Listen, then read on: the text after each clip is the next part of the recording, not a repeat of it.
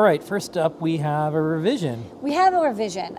So the Ultimate GPS, the Ultimate GPS was a wonderful GPS module breakout that we made, and the company that originally made the GPS module stopped making it. So there's another company that started making it, and they made two versions.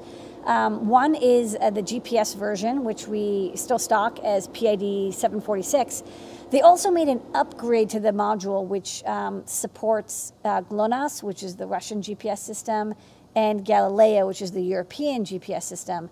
GPS technically is the American system. The rest are called GNSS, which is like global navigation systems. There's also Beidou, which I think is the Chinese system. It's not quite up and running yet, but this can be updated to do so. Basically, the RF system can support other frequencies and readings of those other systems, which could be handy because if you are in a place where you might not, maybe by chance at that time you don't have a lot of GPS satellites that are easy to read, you might be able to get Galileo signals or GLONASS signals, and you can still calculate location. They all kind of work on the same technique. So this Ultimate GPS with the PA 1616D, it's a little bit chunkier, but again, it supports those other networks, and it uses a little bit more power, about 10 milliamps more. But it has many more channels, 99 instead of 66, and it can monitor many more satellites. So we have both versions. Next up. Okay, next up we have more magnetic pin contacts. So these are super fun. You get two halves, and there's pogo pins basically, and then magnets, and I'll show demo over here. This version has straight pins, and it's 0.1 inch spacing, so it's wonderful. You solder it into your perf board or whatever. The pins aren't super long, but they do definitely go all the way through a standard FR4 1/16 thickness PCB.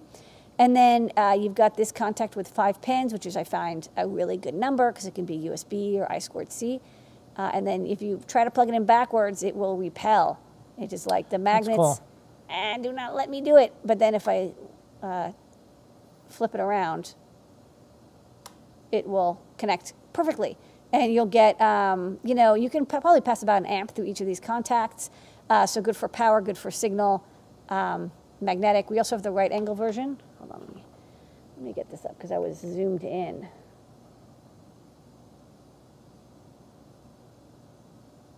Okay, thank you for, whoa. Okay, we have the right angle version, but this is the straight version. So we have, different configurations. Okay, next up. Okay, these look similar, but they're not. They're not magnetic, but they are pogo pins that come on a grid. And this is handy because usually we sell pogo pins individual. And these are kind of nice and long pogo pins, but they're available in 2x3 and 1x, oh, can you just show the other one? 1x9. And they're also 0.1 inch spacing. And so if you're hooking up like some sort of pogo pin test jig thing and you don't want to like arrange the pads, you just want them to kind of like magically be in the right setup, the plastic pieces hold them in place so that you get, all the pogo joy that you expect. Pogo, pogo, pogo. And then over here, pogo, pogo, pogo. Perfect for test jigs or quick connects or what have you. But you don't have to do the alignment. It's all pre-aligned to 0.1 inch spacing. Next up. Okay, next we have 2 Pi Zero spy cams. So these are for the Raspberry Pi Zero. They have the smaller camera connector. And we already carried one like 65 to 70 degree angle camera. And some people asked us, hey, can you carry some wide angle lenses? And we're like, oh yeah, that's right.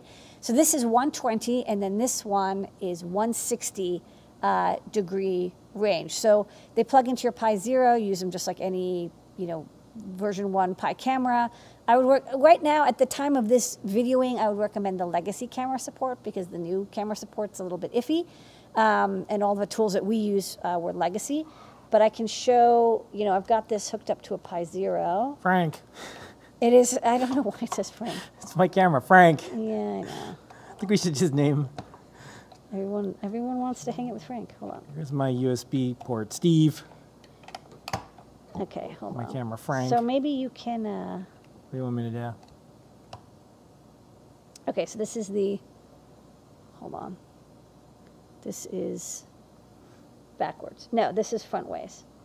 So this is, okay, hold on, sorry. There's like 5 cameras and things going on here. I heard you like cameras. So I got a camera so you can camera while you camera. Can you maybe hold the screen in place? Because I can't configure both things. I'll hold Frank. Okay. No, no, you're going to control Frank. I am going to control Frank. Okay. It's actually, it's Frank's monster, not Frank. Okay, so this is the camera, and so you can see it's very fisheye. And this is the 160 degrees. So this is really good. So you're seeing the camera through a TFT, through a camera, through a TFT, through another camera. So the quality is a little bit better than you can see. It works. But you can't see what it looks like. It's a very fisheye lens. So good for a security system, or if you want to like do like nature monitoring, or you just want to see like basically half of a room at once. Use Frank. You can use Frank. So hi. So it looks like I have a teeny head and a gigantic body. Yeah. But when you tilt to the left, I actually finally look normal because I have a gigantic head in real life. I do. It's a gigantic head. It makes me fall over. yes, this is a little freakish, 160, but the 120 is a little bit less intense. Okay. And then the star of the show tonight, besides you, Lady Ada, our team, our community, our customers, and all the folks who make. Frank. And Frank is. Yes. This is the finally released Cutie Pie Pico ESP32. So this is a Cutie Pie board, which is our like teeny, it's not quite a trinket, it's a little bit larger. It's the same pinout and shape as the Seed Xiao. But we've installed the ESP32 Pico V203 onto the back, along with a USB to serial converter, the CP2102 or 04. And what's really cool about that chip, the ESP32 Pico, is it's basically an ESP32, the dual-core Tensilica chip you know and love. It's got Wi-Fi, it's got Bluetooth Classic, it's got Bluetooth Low Energy. And it also shoves like the crystal and a bunch of passives and all these other things that you need. So you see there's actually like not a lot of stuff on the back. There's, a couple capacitors, there's the reset circuitry, and there's the Scilab's CP2102 chip. But really, you don't need a lot of stuff because it's kind of like all packed into that one chip, including 8 megabytes of flash and 2 megabytes of PSRAM, which is great. It means you can do a lot of very advanced IoT projects because you've got a lot of flash and memory. Not only do you have that 512, I think, K of SRAM, but you've got 2 megabytes of PSRAM as well. And then on the top, we've got the USB-C for uploading and data. The boot button and the reset button, if you ever need to.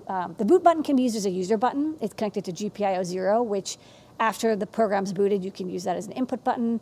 It's got a 3.3 volt regulator. It's got a little NeoPixel with power control and the antenna. And we made sure that this can be used in low power mode, so you can turn off the NeoPixel and go into deep sleep and use about 70 microamps. And we verified that with our power monitor PPK2, which we really love.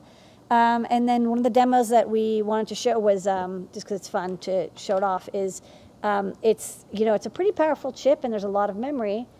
So we built this demo, hold on, this doesn't like the screen, where you can play, here, maybe you can hold this for me.